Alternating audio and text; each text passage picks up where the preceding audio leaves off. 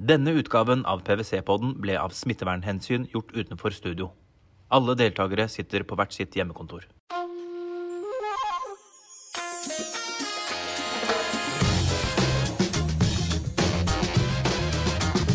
Velkommen, kjære lyttere, ny podd og nytt tema. I dag skal vi snakke om kompetanseheving. Det er lenge siden vi kunne si at vi var ferdig utdannet når vi gikk ut av en eller annen form for universitet, høyskole eller lære. Og jeg må jo si at selv føler jeg av og til at jeg er på en karusell som snurrer fortere og fortere, og noen ganger litt engstelig for at jeg skal bli slengt av. Med meg i dag så har jeg Kristina Rynning, ansvarlig for ekspertutvikling i Telenor.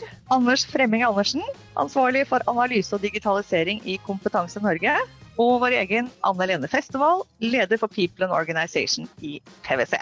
Og dere skal hjelpe meg å forstå dagens utfordringer og hvordan de skal løses. Og da har jeg lyst til å begynne med deg, Anders. Kompetanse Norge, det er regjeringens kompetansepolitiske rådgiver. Hva er samfunnets utfordringer på kompetanseområdet, og er det sånn at det er et gap? Vi snakker jo om kompetansegap. Er det et gap mellom behov og hva vi faktisk har? Ja, er det korte svaret. Det er et gap, og så er det gapet ser litt ulikt ut for ulike grupper. Altså som samfunn så har vi noen overordnede gap som vi kan se. Altså vi mangler for eksempel en del teknologer, vi mangler en del helsefagarbeidere, vi mangler en del med fagbrev. Det er sånn som man kan se på sikt for samfunnet som helhet. Men så er det en hel del gap for enkeltpersoner også.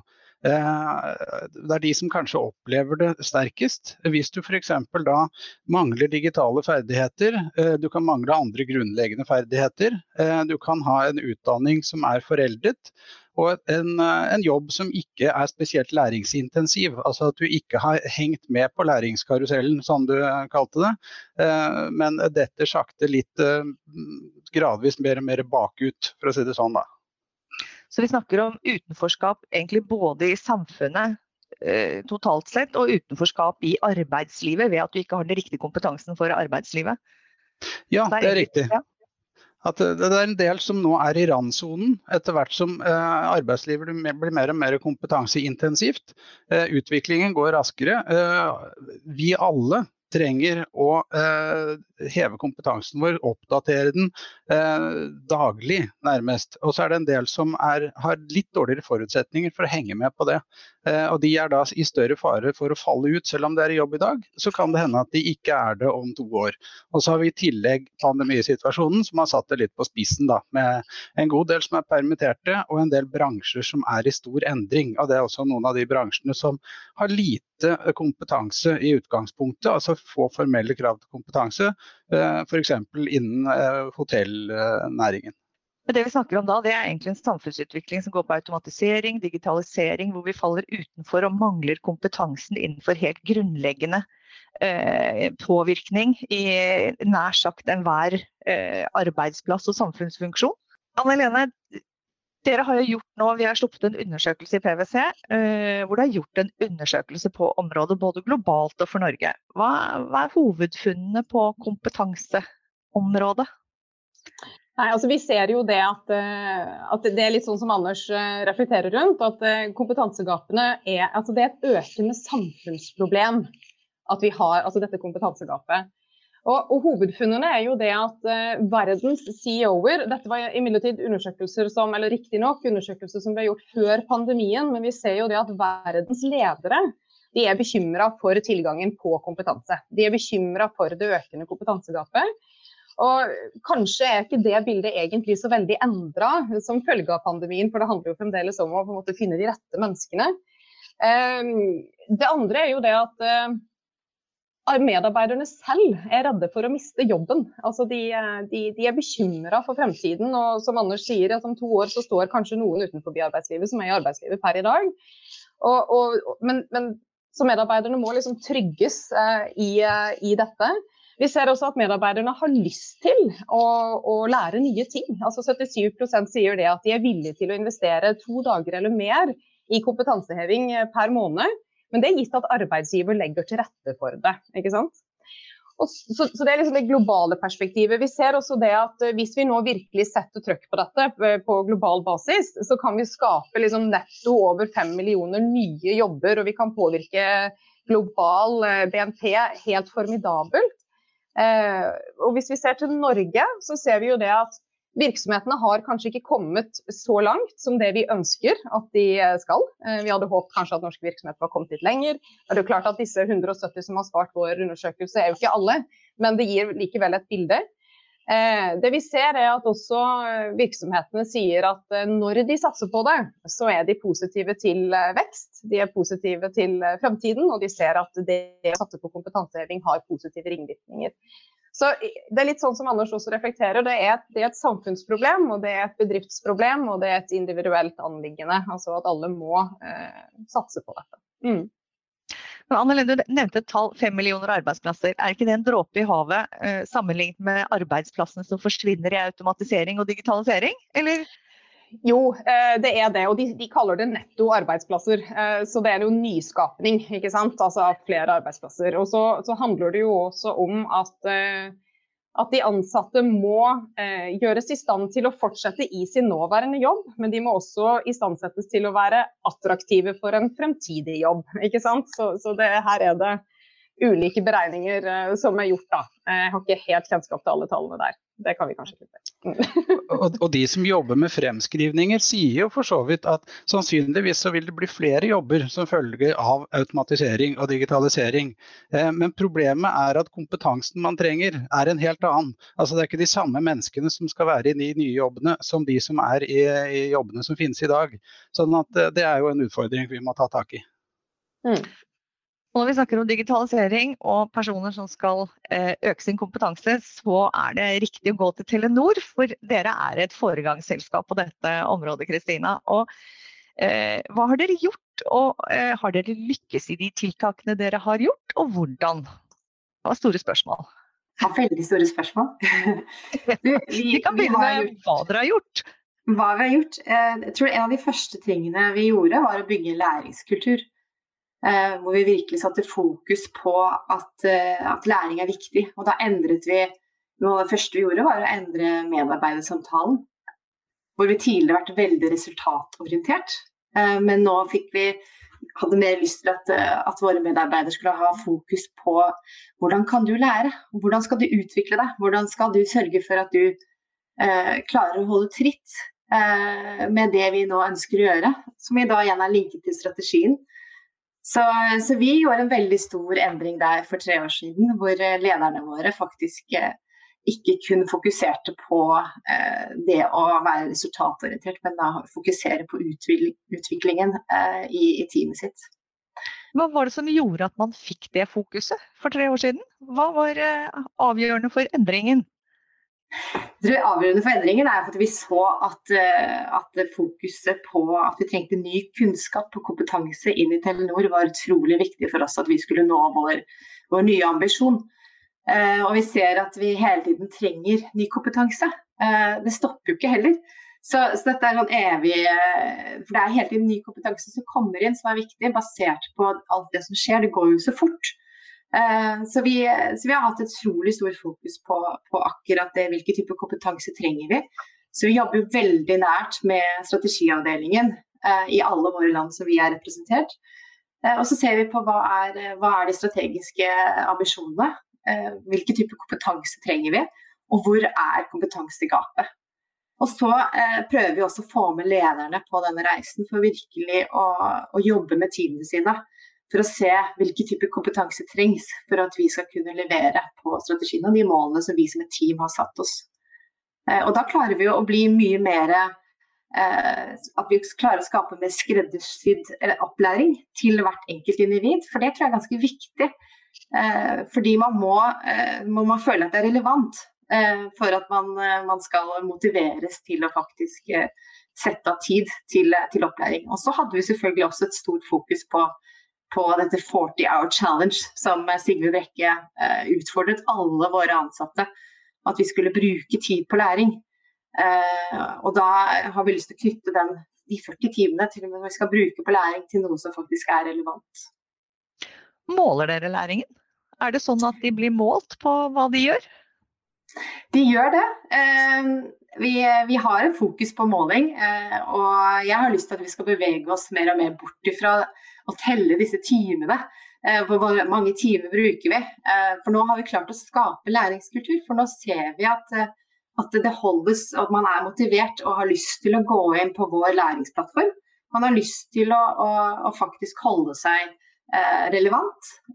Så nå så tror jeg vi kommer til å skifte vår fokus i år, og ikke ha så mye fokus på hvor mange timer har du gjort, men hva har du faktisk lært? Og hva den læringen har lært, hvordan har du faktisk kunnet klare å gjøre noe nytt på jobben? Så det har vi mye mer fokus på i år. Hva tenker du, Anne-Lene, samsvarer dette med funn i undersøkelsen? Ja, det samsvarer med funn i undersøkelsen, men mest av alt så samsvarer det med det vi også forsøker å få bedrifter til å gjennomføre. Og det er de rådene vi gir da, dette som Kristina sier om kultur, ikke sant? Det å skape en læringskultur. Det å si at det er ok å måtte lære noe nytt, at lederne også tør å si at jeg kan ikke dette her greiene her, så jeg er nødt til å lære meg det. Og at det er ok. Det skal føles trygt å være litt sårbar og si at jeg må lære meg disse tingene. Og det starter jo med lederne veldig ofte, og tonen fra toppen. Så den kulturen, det er bunnen og forutsetningen for alt egentlig, og læring i organisasjonene. I tillegg det som du sier, Kristina, om at dere har veldig fokus på å knytte kompetansebehovet opp mot fremtidig strategi. Forstå hva er det retningen vår medfører av kompetanse og behov for kompetanse. Det er også kjempeviktig. Og det tredje punktet med at det skal være relevant. For det er klart, hvis ikke man får litt rask effekt av disse tingene, så kan det føles litt sånn langdrygt, og man mister motivasjonen som ansatt. Vi argumenterer jo ganske hardt for at det er billigere å lære opp ansatte og upskille ansatte enn å drive og krige om talentene der ute. Men det er jo helt klart en investering for selskapene likevel å iverksette denne type programmer, ikke sant? For du skal tillate tid og alt. Og da er det viktig å se litt rask effekt av det, rett og slett. Så jeg støtter veldig, jeg synes det er et kjempeeksempel. Jeg blir så ivrig når Anne-Lene snakker. Det er veldig bra. Jeg tror en av de tingene som vi har sett da, som vi er veldig stolte av, det er at vi faktisk har klart å forminske turnover. Det er 4% turnover på de vi faktisk har trent. For veldig mange sa til å begynne med, men Kristina, hva gjør vi når vi trener disse ekspertene? Vi gir de så mye, vi gir et helt års opplæringsløp. Er vi ikke redde for å miste de? Men så har vi faktisk sett nå da, i etterkant at vi faktisk beholder de. Fordi de har lyst til å fortsette å være i Telenor-systemet. Og så kommer de også tilbake igjen. Hvis de forsvinner fra oss, så er det er også et samfunnsansvar, som du også var inne på, Anne-Lene. Men de kommer ofte gjerne tilbake igjen, for de ser at vi faktisk motiverer og ønsker å utvikle våre ansatte. Og så er det et annet punkt som er viktig, og det er at vi også da kan tiltrekke oss talenter. Fordi andre ser jo at vi virkelig investerer i våre ansatte. Og da har man jo lyst til å jobbe for et selskap. Eller i hvert fall jeg blir motivert av å jobbe for et selskap som har lyst til å investere i meg, og ikke er redde for å gi meg den kompetansehevingen, og er redd for at jeg forsvinner til et annet selskap. Så det er 2 viktige aspekter, tror jeg. Hvis jeg kan kommentere det også, undersøkelsene våre viser jo at 65% av bedriftene mener at dette med kompetanseheving og fokus på kompetanseheving har positive ringvirkninger. Og da er det nettopp på de tingene som Kristina er inne på. Altså det er engasjement blant de ansatte, retention blir bedre, man blir liksom magneter for talenter da, når man faktisk kan stå frem og si at dette er noe vi satser på. Og i tillegg så har det også positiv effekt på innovasjonsevne, på vekst og så videre. Så veldig mange positive effekter, og det gjenspeiles også i undersøkelsen som vi har hatt ute nå i høst. Ikke sant? Dette her handler jo da om investeringer i for eksempel kurs eller annen type opplæring, formell opplæring og så videre. Og det er veldig viktig og helt sentralt, ikke sant? At det er en dugnad der, at man har arbeidsgiversiden, man har arbeidstakersiden, og så kan staten bidra der hvor det trengs i en sånn trepartsmodell. Men vi skal heller ikke glemme all den læringen som skjer gjennom at man faktisk gjør jobben sin. At man setter sammen team på en måte som ikke bare for å løse oppgavene, men at du setter det sammen på en måte som gjør at man lærer av hverandre. For det er tross alt det at vi jobber sammen, som noe av det vi lærer mest av. Selv om du kan lære mye på kurs, så det nettopp det, litt som Kristina inne på også, at man får koblet det til arbeidshverdagen sin. Du får høy relevans på det. Du merker dette nyttig for meg i jobben min. Jeg skjønner akkurat hvordan jeg skal bruke dette videre. Og det får du til på en god måte hvis du kan jobbe litt med strategisk kompetansestyring utover bare det å sende folk på kurs, selv om det også kjempeviktig. Så tenker jeg at det også en dimensjon å ta med inn da. Jeg tenker det du sier, Anders, det sånn som lett å på en måte forstå og tenke fornuftig, men når man står i et mindre foretak, hvordan skal man angripe dette? Fordi det jo lett å sende noen på et kurs her og et kurs der, og ikke ha en sånn veldig strategisk vinkling på det, men ja, du bør kunne litt mer innenfor det digitale, sende deg på et kurs. Telenor har jo gjort noe stort. Det et strategisk grep, det ligger i bedriftskulturen nå, sånn som jeg forstår det. Men hvordan får man til dette? Jeg har litt lyst til å kommentere på poenget til Anders, fordi det helt riktig som du sier, Anders, og det kommer også frem i undersøkelsen vår, at de uformelle læringsformene, de har stor effekt.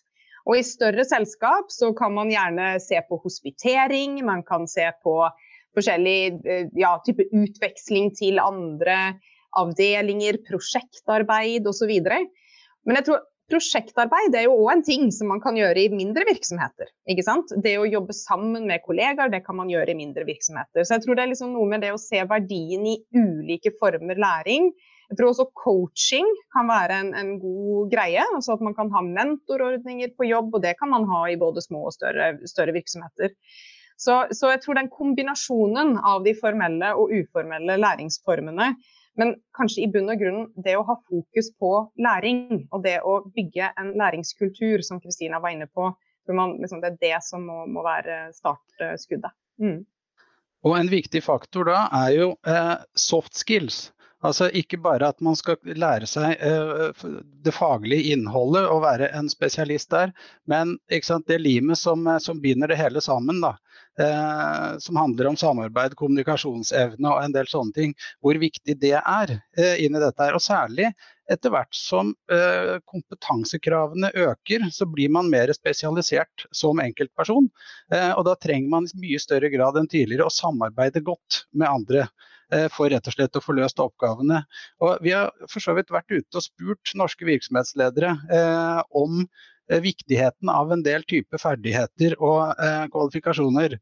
Og når vi spør hva viktigst for din virksomhet, så scorer faktisk da kommunikasjonsevnen høyere enn fagkompetanse.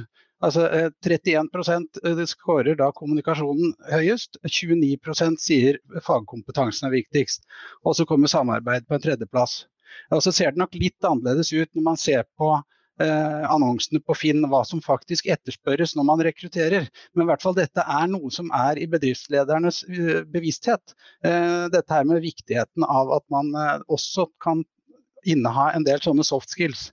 Og det viktige at det går det også an å lære seg å trene på gjennom at man samhandler med andre. Det ikke sånn at man enten sånn eller slik som et personlighetstrekk. Dette går det også an å utvikle, da, og det en god nyhet. Du inne på noe der, og Sigve Brekke han utfordret oss i fjor på så sier han, Kristina, hvis vi virkelig skal gjøre et step-up innenfor learning, hvordan vil det se ut?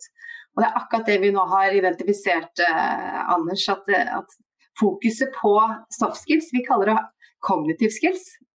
Og da kommer dette opp, dette med kreativitet, problemløsning, samarbeid og nysgjerrighet som viktige faktorer. Og det har vi også nå sagt at dette faktisk livet i det vi fokuserer på nå. Det både de kritiske kompetansene, det disse kognitive skillsettene, og så det selvfølgelig hvordan lederne våre skal være eller future ready, sier vi i Telenor. Så disse soft skillsene utrolig viktige å ha med seg i en kombinasjon av hard skillsene, som vi ofte også kan kalle disse kritiske kompetansene. Og det jo litt kombinasjonen her som det interessante også. Jeg leser for tiden nyeste boka til Silvia Ceres, som heter Staten og dataen, hvor hun beskriver da fremtidens kompetanse som en T, altså hvor du har den streken nedover på en måte da dybdekompetansen din, det du har lært gjennom utdanningssystemet og så videre, men at du må ha en bredde på toppen, som det som på en måte gjør det mulig å samarbeide med andre og gir deg et bredere perspektiv. Da. Det synes jeg egentlig et ganske godt bilde på den vekslingen mellom at du trenger både da dybden og bredden. Nei, jeg ville bare kommentere også på det med nysgjerrighet. Altså, jeg tror nysgjerrighet jo noe av det som må drive oss videre også, ikke sant? Altså at vi både som ledere og ansatte man må tørre å være litt nysgjerrig, og man må ønske å være litt nysgjerrig, for det jo bare da man lærer nye ting, ikke sant? Så jeg tror liksom den med nysgjerrighet også kjempeviktig. Og når man leser artikler og når man spør eksperter om liksom, ja, hva fremtidens kompetanse, så det jo nettopp disse kompetansene som pekes på, i tillegg til de, sånn som du sier, Anders, den dybden man må ha for egen rolle eller stilling. Så, men tror du ikke, Helene, at nysgjerrigheten må fyres litt, altså at den må hentes frem? Hvordan gjør man det da? Jeg mener jo det igjen starter mye med kulturen i selskapet, dersom man ansatt. Og så kan det jo være andre ting som gjør at man må endre retning, man må lære seg noe nytt, man har kanskje falt utfor og så videre. Og da må man gå litt i seg selv og pirre den nysgjerrigheten for å finne ut hva det egentlig man ønsker å jobbe med videre.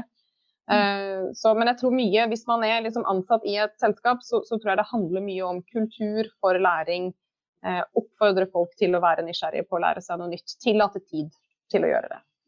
Du nevnte titlen på boken til Silvia Ceres, Anders, og du representerer jo staten, holdt jeg på å si, ved å være rådgiver for regjeringen. Dette krever et samspill mellom flere samfunnsaktører. Hva viktig i samarbeidet nå mellom de ulike aktørene innenfor utdanning, næringsliv, statlig styring og så videre? Altså det å få til en god arbeidsdeling, det viktig. At hele trepartssamarbeidet ser at det mye å bidra med her. Og der det noe som heter kompetansepolitisk råd, som kunnskapsministeren styrer, hvor alle hovedorganisasjonene inne. Det en god arena hvor man kan da løfte opp store overordnede kompetansepolitiske problemstillinger. Men det klart at dette her må jo også ned på bedriftsnivå. Ikke sant? Det må gjenspeiles også av diskusjonene i MBU rundt omkring. Ikke sant? Det må rett og slett være gjennomgående da, for hele systemet. Jeg tenkte også på at det også et ansvar, altså man hører jo ofte liksom, studieløpende, utdanningen ikke relevant for det man trenger i fremtiden og så videre. Og her mener jeg at det private næringslivet og offentlig sektor for så vidt har et ansvar i forhold til å guide studiestedene og akademia på hva det vi trenger for fremtiden. Og det tror jeg også viktig at gjøres på en god måte, og at den dialogen god. Ja. Og vi har for eksempel da noen bransjeprogram, hvor vi akkurat nå for eksempel har en pott på 55 millioner ute, som man kan søke på innenfor forskjellige bransjerettede utdanningsløp, som skal være fleksible og hjelpe folk over koronakneika, for å si det sånn. Og måten innholdet i de bransjeprogrammene utformet på, det at det da arbeidslivets parter selv som sitter i et programstyre som kan spille inn sånn at man får nøyaktig det innholdet som de konkrete bransjene trenger i den situasjonen de sitter i nå. At det ikke UH-institusjonene eller fagskolene som sitter og tenker ut dette tror vi at noen har bruk for, men det veldig konkret koblet til de akutte behovene som ute i bedriftene. Da. Så det jo en viktig forutsetning for å være treffsikre med de tiltakene vi har. Et ord som jeg sitter og tenker på når du snakker nå, fleksibiliteten. Vi lager jo veldig mye forskjellige læringsløp i organisasjonen vår. Og jeg får ofte spørsmål om når du ferdig med å designe disse læringsløpene, Kristina? Og det vi jo ikke. Vi blir jo aldri ferdig, for det kommer jo hele tiden ny kompetanse inn. Og det et utrolig stort problem når du da skal lage i store grader på universitetene. Hvordan gjør du dette da? Hvordan klarer du faktisk å holde tritt med det som skjer? Hvordan klarer du hele tiden å legge til den nye kunnskapen som trengs? Så her har vi jo en jobb å gjøre. Hvordan klarer vi å faktisk være fleksible nok til å faktisk innhente den kompetansen som trengs for de som også går utdanningsløpene litt yngre. Men ja, det en stor utfordring. Og fleksibilitet i læring har jo hittil ofte handlet veldig mye om det på nett eller ikke. Men det handler om veldig mye mer enn det, ikke sant? Når du skal få tilpassede løp. Det handler om tid og sted jo en ting, men det handler også om progresjon. Ikke sant? Får du stykket det opp i små nok biter til at det passer å ta inn sammen med at du i jobb, få gjort små snutter i løpet av dagen kanskje nyttig for en del. Det handler om vurderingsformer, for eksempel. Altså, skal du opp til en eksamen her, eller skal du ikke? Kanskje ikke det ikke så farlig. Kanskje det på en måte viktigere hvordan du endrer måten du jobber på etter at du har deltatt i en opplæring. Altså, så på en måte det å utvide fleksibilitetsbegrepet litt grann, det tror jeg viktig for å få til individtilpasningen som gjør at man får best mulig resultater av innsatsen. Vi har jobbet veldig mye nå med å se på disse lange løpene, læringsløpene som vi har hatt. Da. Hvordan kan vi faktisk unbundle de og ha mindre micro-certifications, det noe vi ser på nå. Hvor vi da, akkurat det du sier nå, Anders, hvor vi har en modul, og så ser man iterere på det. Man ser hvordan fungerer dette i arbeidslivet, hvilke type prosjekter trenger man som skal understøtte den kompetansen som de da får. Og så har vi flere moduler som vi bygger på, så man kan velge litt mellom, også med tanke på hvilke reiser man har lyst til å ta selv også i sin karriere. Så vi har kuttet ned på de læringsløpene og blitt mer fleksible sånn sett.